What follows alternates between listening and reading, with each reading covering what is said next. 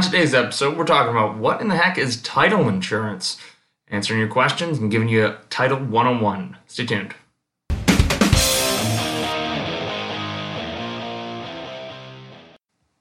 Hi everybody, I'm Realtor Peter Toring with Coldwell Banker here in Macomb, Michigan.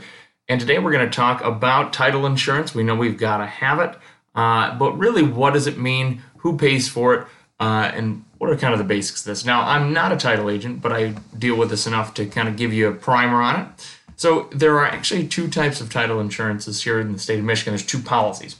The first policy is what we call an owner's policy. This is normally paid for by the seller of a property. And what this is a title search is done, going back 40 years, seeing if there are any liens on the property that haven't been paid off, any city assessments, any back taxes due, are there any ownership disputes? And this title policy is actually going to protect you as a buyer or seller from any claims against that property, whether it's any monetary damage that would come from that. So whether that's the previous seller's Uncle Bob who comes over and says, I think I have an interest in this property, or whether it's from a general contractor comes back and says, hey, we put a mechanic's lien on this house and there's unpaid repairs. Or if the city assessor comes through and says, hey, by the way, you guys haven't paid your property taxes in 10 years, you owe us money.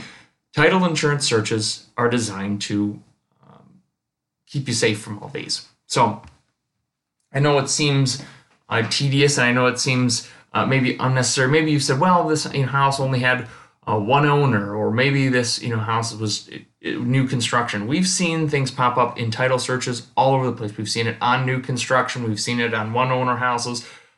We had a situation with new construction that there was an unpaid land contract to a developer. We've seen all sorts of things. So it is important, and it certainly can save you a lot of headache down the road.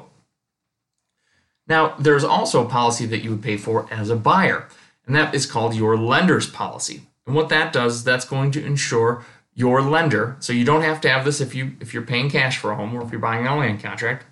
But if you are getting a mortgage, you need to obtain a lender's policy, and that's actually going to protect your lender in case you do something stupid like not pay your taxes or get a mechanic's lien on your house that you don't pay off.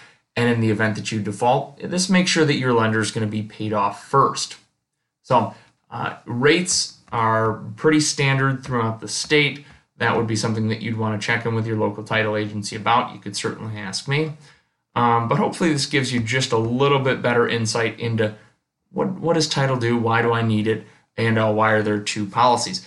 The other thing that you might notice is these might be handled by two separate title companies. Just like everything else, we have our own preferred vendors that we like to use, people who we think do a good job. And so you might see two title companies handling this closing, and that's okay. It happens all the time. It's nothing to worry about. You also might see some documents that are the same from both title companies. That's okay too. If you ever have any questions on any of your documents, any of your title people, you can always ask us, or we can put you in touch with someone who can. Thanks so much, guys, for listening, and we'll talk to you next time.